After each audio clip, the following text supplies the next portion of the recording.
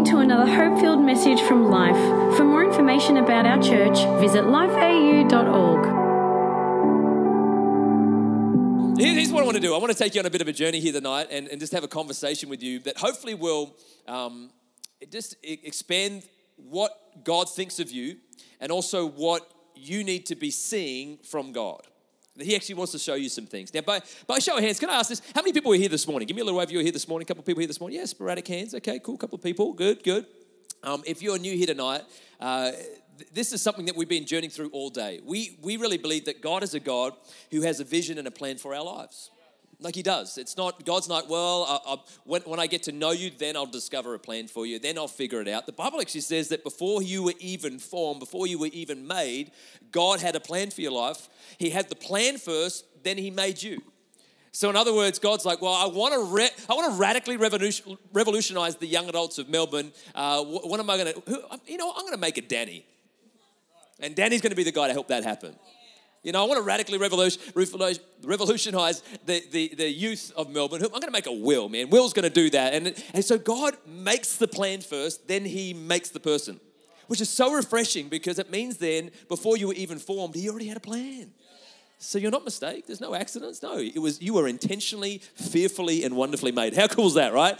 And so we hope that you come to know that tonight. But turn with me in your Bibles to Proverbs chapter 29 and verse 18. Proverbs chapter 29. Verse 18, if you don't have a Bible, you can read along on the screen, on the big Kindle on steroids behind me, or you can just listen. It's all good. But hey, here's what it says. Now, this is the King James Version of the Bible. If you are totally foreign to church or the Bible, it has many different translations that over the years has been transliterated in different English forms so that we can understand it better. One of the original English translations was called the King James Bible, and it is like written in Shakespearean language, which I think bring it back. Come on, how many people?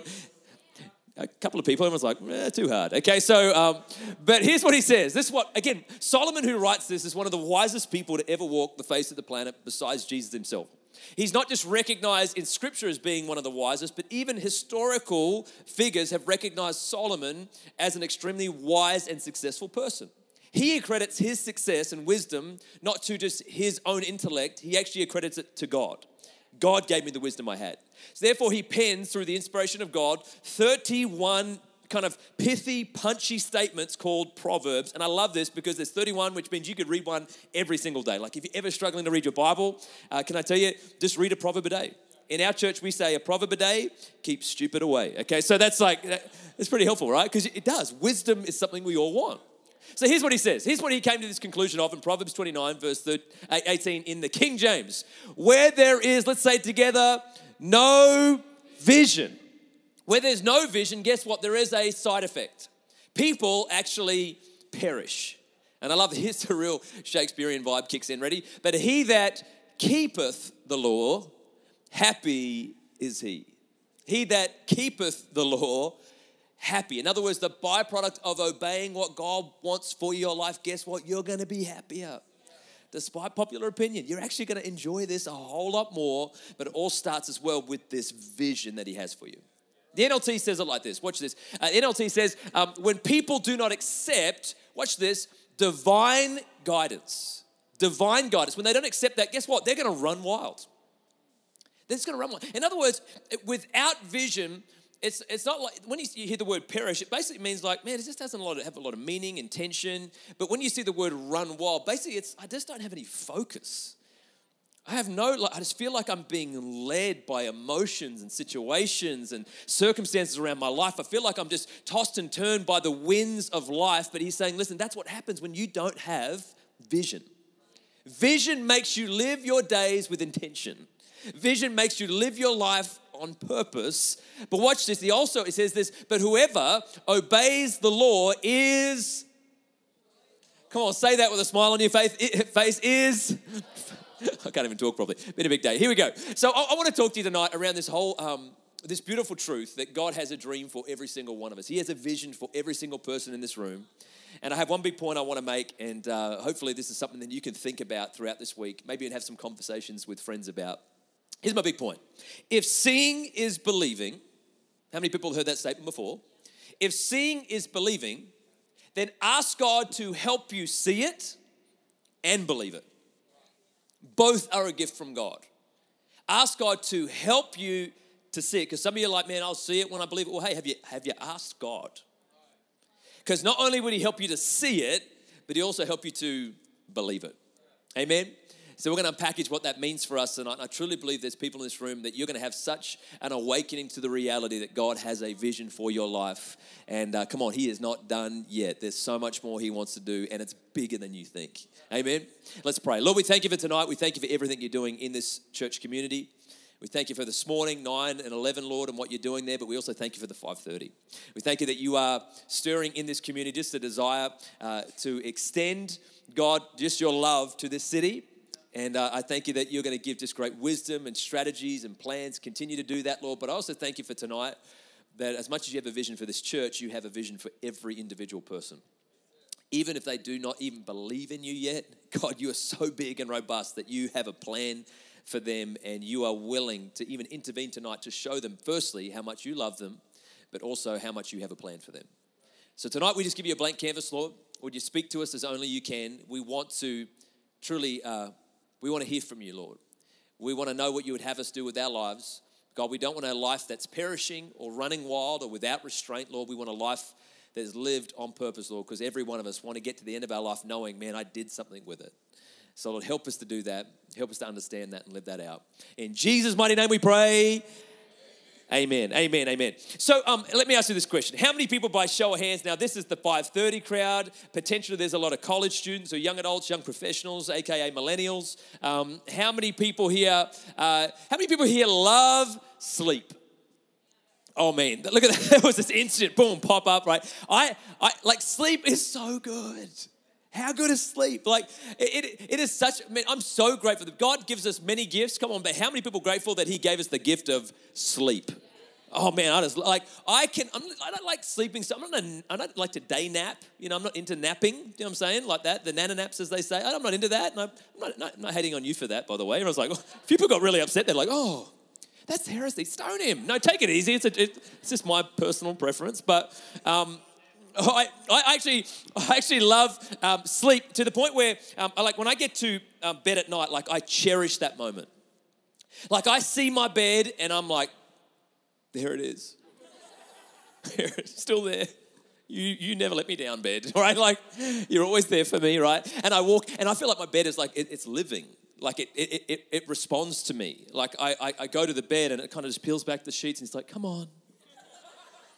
Bring it in, buddy. You know, like, and I come in, we embrace. I'm like, bed, you're so good. He's like, yes, I am, right? And that's just how my brain works. But I love it. I love, you know, it's getting a little bit colder now. Come on, how many people are ready for the doona season? Come on, you're pulling up that doona. Oh, man, I love the duvet. Come on, so good that you have that even like early in the morning, don't you hate that feeling when for some random reason, the doona actually becomes about 500 kilos heavier?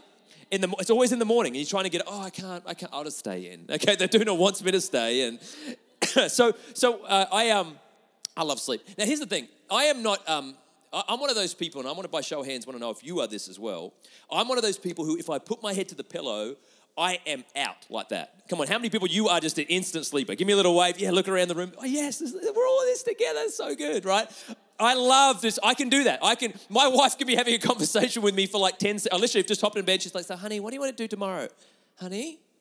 Sweetheart? I'm like, I'm out. Like I'm dead to the world. I am the heaviest sleeper to the point where if someone was to rob our house, like they could literally they could bulldoze through the front door and I would be dead asleep. I'd wake up in the morning and be like, oh my gosh, what happened? We've been robbed. Like I'm that deep a sleeper, which helps me a lot, especially when you have 3 kids. Yeah, like they'll be crying and then Alana will be like, did you hear them crying last night? No, not at all. I'm kind of lying. But anyway, so, but I'm a deep sleeper and my wife, however, is the alternative. She is the lightest sleeper. So any noise, like she wakes up instantly. Like I would just pull the sheet over myself and just make that slight little, you know, like the rustling sound. And she'd be like, what's that? What was that? I'm like, I'll just move the sheet. She's like, can you not? I'm trying to sleep. I'm like, sorry, babe, like this. And I'll just be breathing in and out. She's like, what's that noise? Oh, it's just me breathing. Can you not? I'm like, I'm not going to suffocate for your comfort. But anyways, so we, you know, she's just like that. So My wife and I, we're different in the sense that she's a light sleeper, I'm a heavy sleeper, but we're both dreamers. Okay, we both have these, like when I go to sleep, I pretty much dream every night. Like how many people that would be you? Every night you'd have some dream. Have you had those times where dreams feel so real? Like you wake up thinking, oh my gosh, did that happen? Like, am I famous yet? You have these random dreams and you're like, oh my gosh, it's surreal. Like it's this euphoric sense you wake up with. And my wife, however, her dreams, she doesn't wake up and just have like that feeling. It seems like in her sleep state, in her dream state, she actually becomes a different person. Like she does. Like, how many people, you're familiar with sleepwalkers? Give me a little, how many people, you are a sleepwalker? Give me a little wave, right? A couple of sleep, not many. It's not a support group. You can put your hand up, right? Everyone's like, no, okay. But my wife is not a sleepwalker, but she's like, she reacts in her sleep. Like she becomes someone different in her sleep. Let me explain. So we get married, this 18 years ago, we got married, right? So it's our 18th year of marriage, and hold the applause. But I feel like it's a pretty good milestone. But anyway, so 18 years of marriage, but 18 years ago, we're sleeping in the same bed, and I didn't realize this about my wife, but when I married her, she's very strange in her sleep, right? So I hear this noise, and I feel like this presence in the bedroom. I'm like, what is, and I'm a deep sleeper, but I wake up and I roll over, and there is my wife, Alana, true story. She is crouching on the bed like this. Like eyes wide open, staring at me. I'm like, oh. I look at her, I'm like, honey, are you okay? Like I'm freaking out. I'm like, I'm thinking like this is some weird, this is like demonic. Like what's going on? I'm like, what? Name yourself, right? Like she's going to be Legion. I'm like, oh my gosh, power of Christ compels you. Like I'm thinking, what's going on, right? So I look at it and she's staring at me. So she's wide-eyed, but she's staring at me. I'm like, oh, like what do I do? Now I find out this after the fact that you're actually not meant to disturb people who sleepwalk. You're not meant to. You're meant to just let them be, right? But I'm like, I don't know this, so I reach out. I'm like, honey, are you okay? And I go to grab her, and she literally, because I go to grab her, she jumps off the bed, leaps off and smashes into the cupboard right behind the bed. And she suddenly wakes up. She's like, what happened? Like it's my fault, right? She's like, what happened? What happened? I'm like, babe, you happened. Like, are we all right? Are we all good? I'm getting holy water. I'm spraying all over the place. Like, just think this was bizarre, right? How many people would admit this, that when it comes to dreams are quite powerful. They really are. They can make you do profound things. Now here's the thing. I believe that there's two types of dream abilities we have, if you will. There's a dreaming we have when we put our head to the pillow and we dream at night, but then there's also the dreams we have when we're awake. I would think one comes from the mind when we're deep in sleep, but when we're awake, it's one that comes from the heart.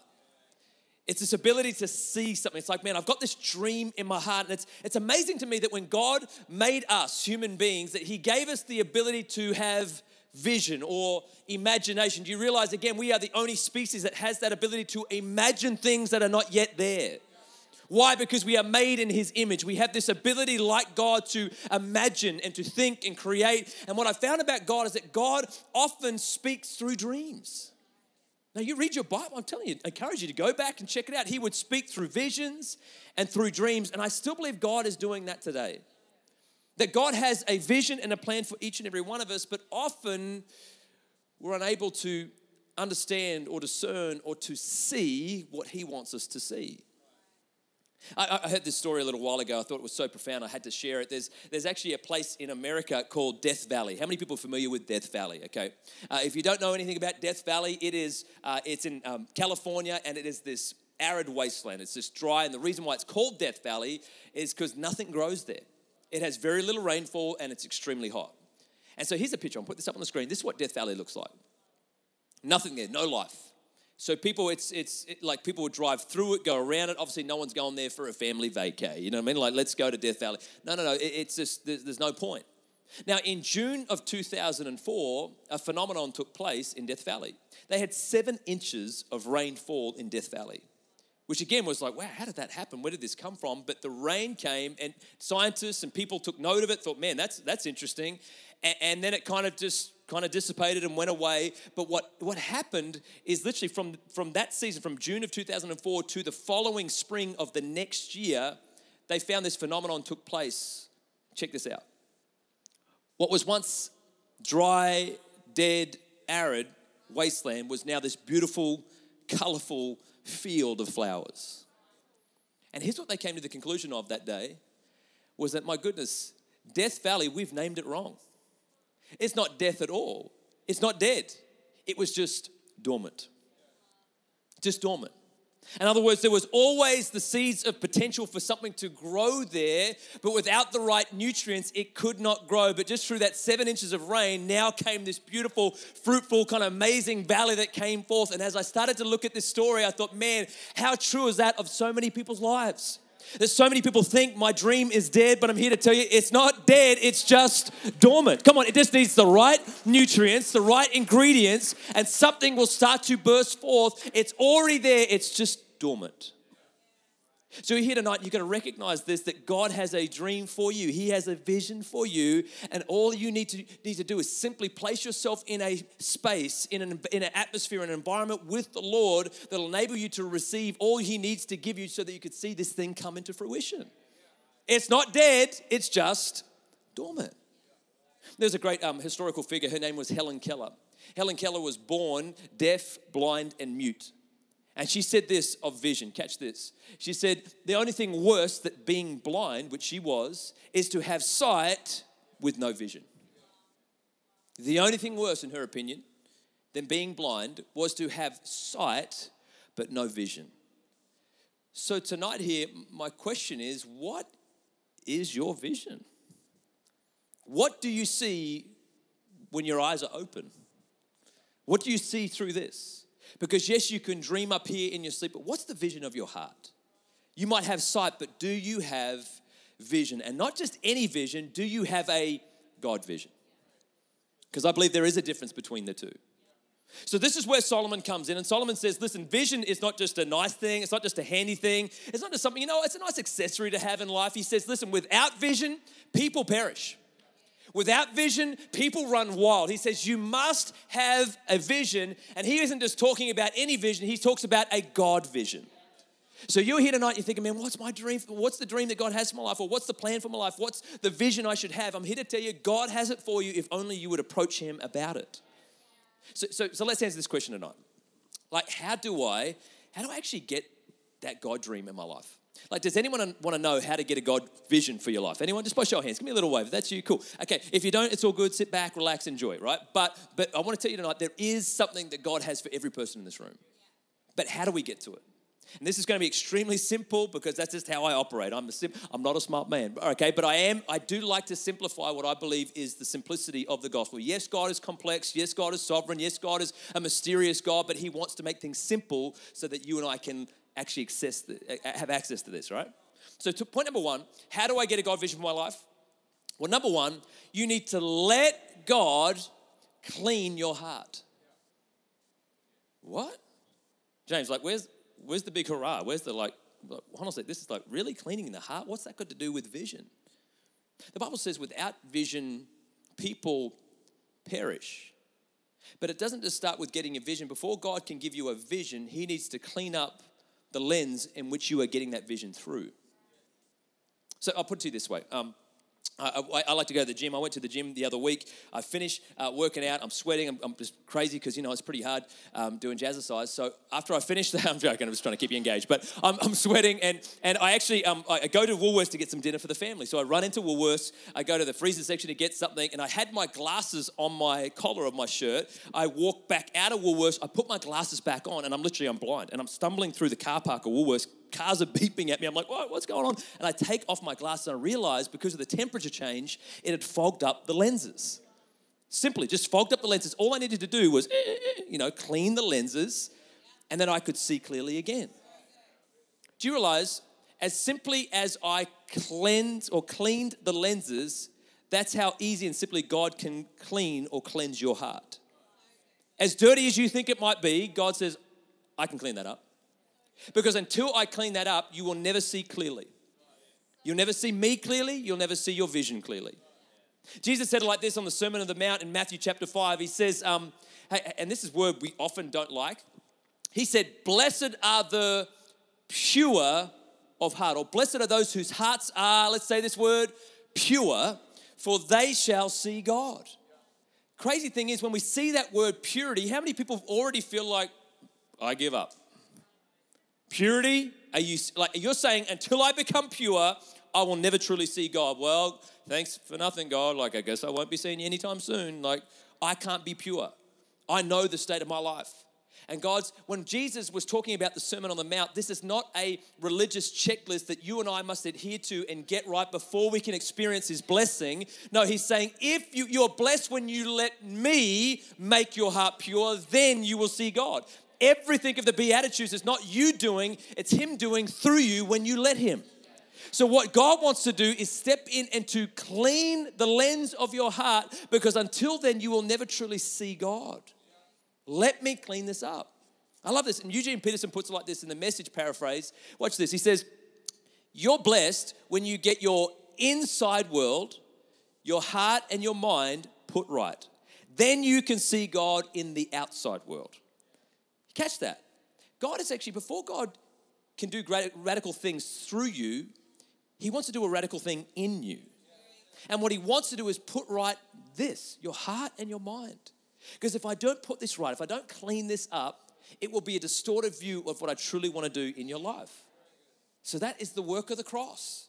It's again, not you doing it, but allowing him to do it through you. So he says, before I can get you a great vision, before I can show you exactly what I want for your life, I need to clean up the lens in which you're going to view your future and what you're going to view me through. Let me clean this up. I'll put it to you this way. The cleanness of your heart will determine the clearness of your vision. The cleanness of your heart will determine the clearness of your vision. So therefore, every day we should come to the Lord and just say, hey, God, can you keep cleaning this up? I just want to see you clearly, and I want to see your plans for me clearly. And it's a daily journey. That's what the Bible, big theological word called sanctification, which basically means, God, would you just keep on cleaning this thing up?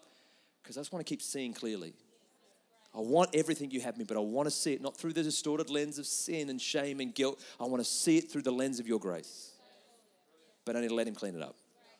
Number 2, what do you need to do to get God vision or a clear God vision in your life? Well, not only do you let him clean your heart up, but secondly, you actually need to ask God to reveal his vision for your life.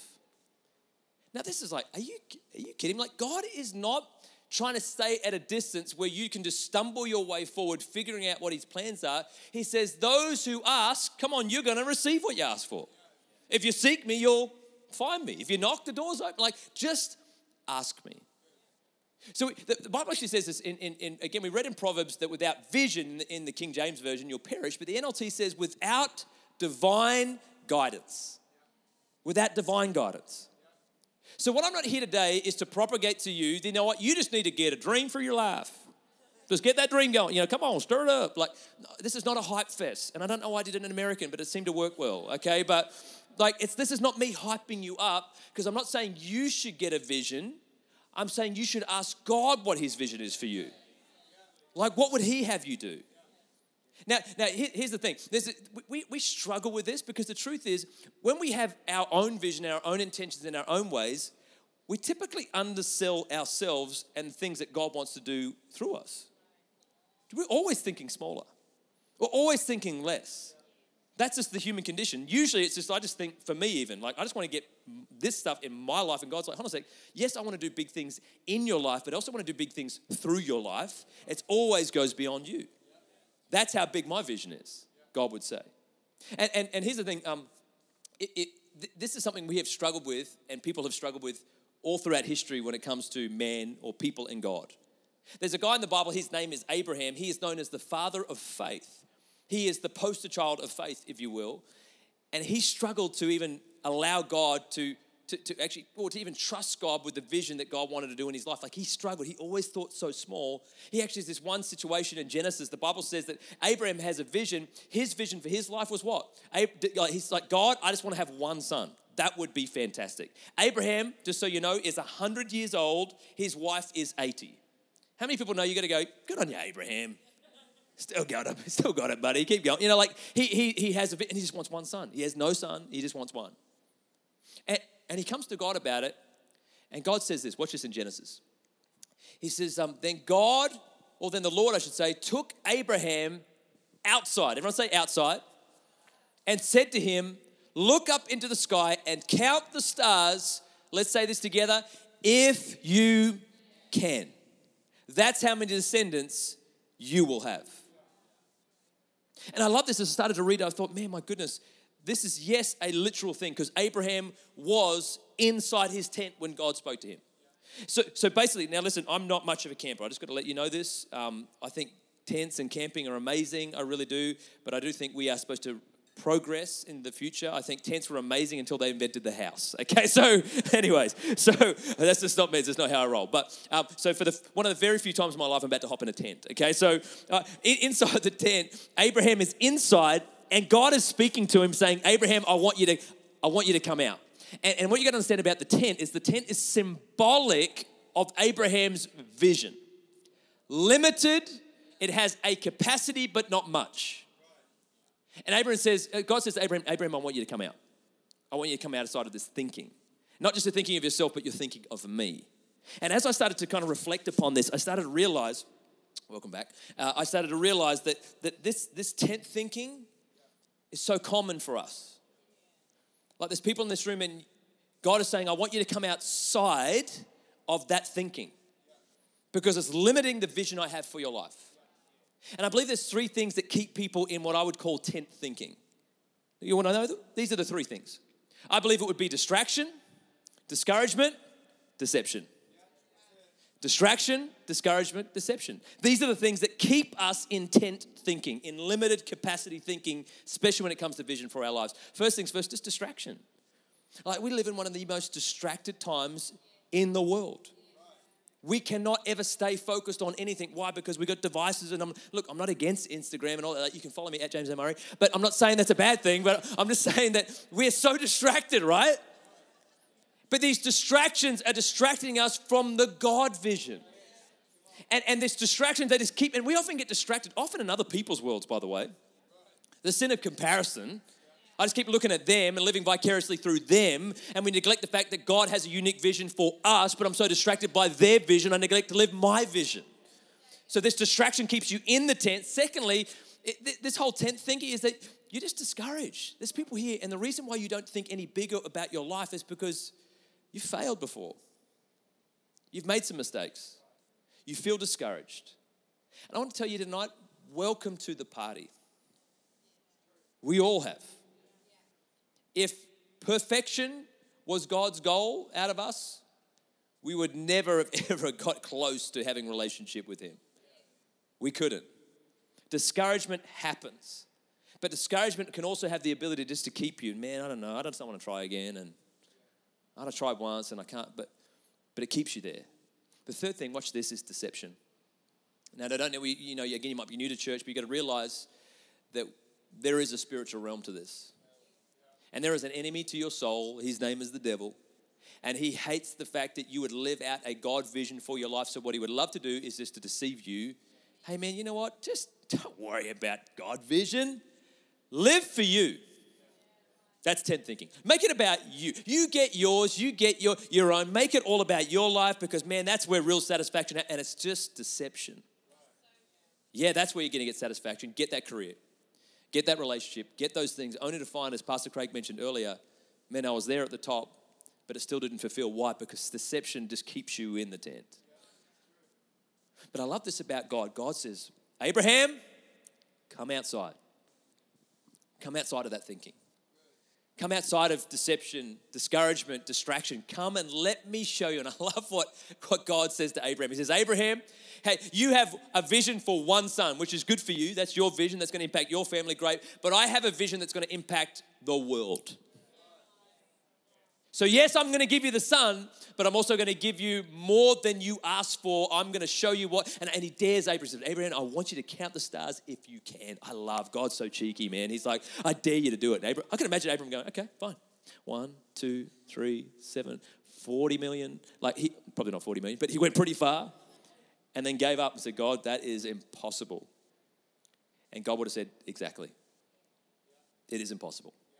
For you to achieve this in your own strength, in your own ability? It is. That's why God gives you a vision that's far bigger than yourself. Why? Because it requires God to achieve it, and God just wants to be in the mix of everything we're doing. So we're not, trusting in ourselves. We're not leaning in our own understanding, but we're putting all our trust in Him.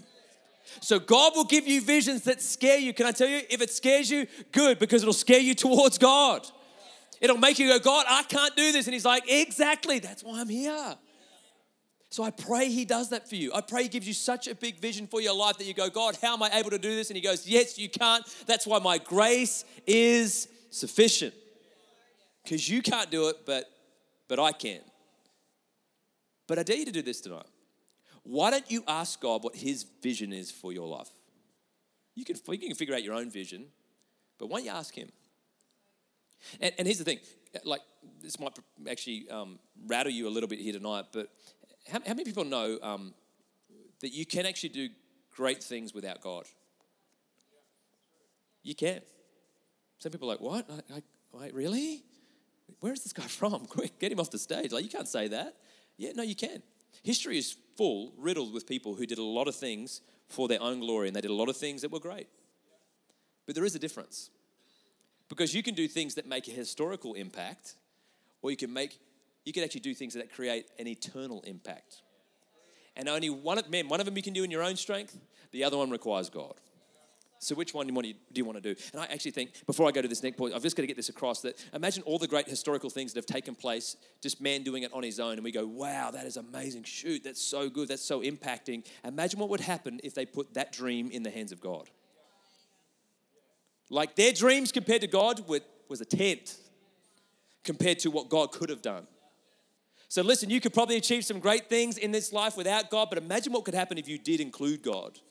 Or if you ask God, hey God, here's this vision, here's my plans, would you show me what you want me to do? Number 3, last but not least, and the keys play to come. I think if you want a God vision, this is the most important step. You need to actually ask God to help you to trust Him with the steps. Ask Him to help you with the steps. You see, this is the whole thing. Like, we struggle sometimes with God's vision because we think, how am I supposed to do that? How am I supposed to do that? I can't do that. And it's at this point you need to ask God, hey, help me, God, to trust you with the steps to do this.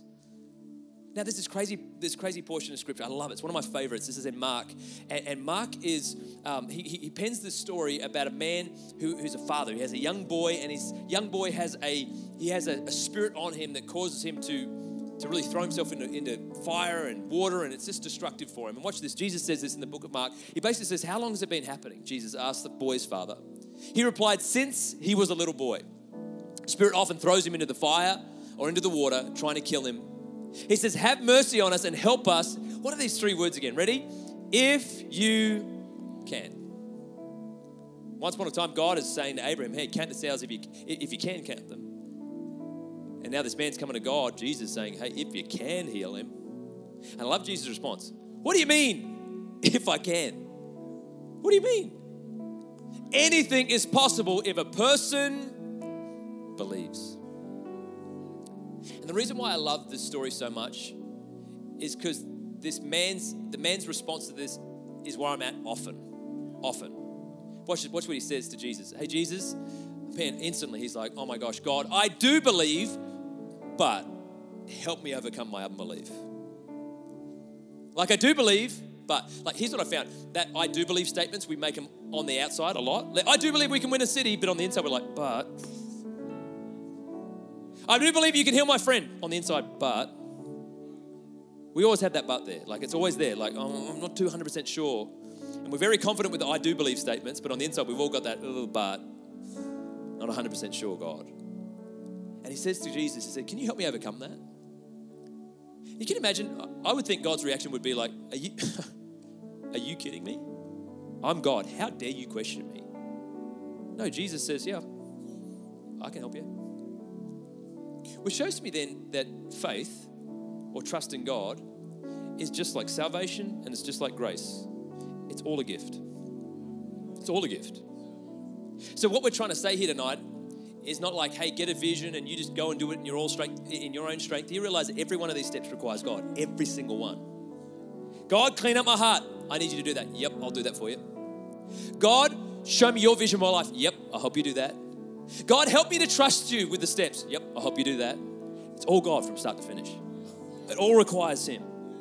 And all of it. And God's like, listen, I've got it for you. And this is how beautiful. This is why it's called the good news of the gospel. Because really we have very few parts to play. And all we need to do is say, God, I'm just going to ask. That's all I need to do. Just ask and position. Ask and position. And God says, I'll do the rest. I'll do the rest. If you would just ask me and just position yourself in that place, I'm going to take care of it all. I'm going to clean it up. I'm going to show you, and I'm going to help you take the steps forward. I'm going to help you to even trust me with the steps. How good is God? So tonight, hey, if seeing is believing, then ask God to help you see it and believe it. Because he wants to help you with all of it. But maybe you're here tonight and you're like, man, I just don't know what God's vision is for my life. I don't know. Well, have you asked him? And before you even ask that question, I would even say, come to God and say, God, like, does this thing need cleaning up? Maybe the reason why you can't see clearly what he has for you is because you haven't allowed him to clean the heart up. And he wants to do it. And I believe this is in order. He will clean up your heart first before he shows you the vision. Why? Because he doesn't want you to see it through that lens. It's distorted. It's foggy. It's not the right way. But if you would let me clean it up. But either way, we all have a God vision. Now, I'll say this and then we're done and we're handing over. There is a vision for this church and it is amazing. It is. I love hearing about it. I love the heart that your pastors have for this church and for this area and for this city. But as much as there is a vision for this church, you realize there's a unique vision for you. So in the same way that you have a unique set of fingerprints, there is a unique vision for you. And do you realize that when you die, your fingerprints die with you? Like no one else inherits them. No one else is born even a couple of generations later that might have the same genetic kind of, and they have the same. No, we all have unique fingerprints, not one of them the same. That is fascinating in my opinion. And in the same way, God has a vision for your life that is unique to you. And let me tell you, that vision dies with you.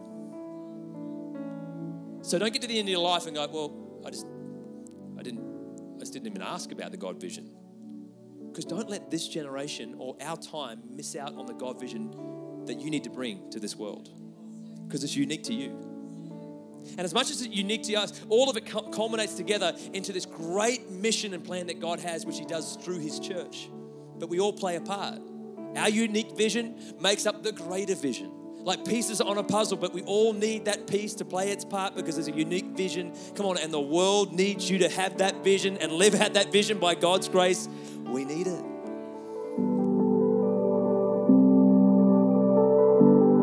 We hope you enjoyed this podcast from Life. If you have any questions or want to contact someone about this message, visit lifeau.org.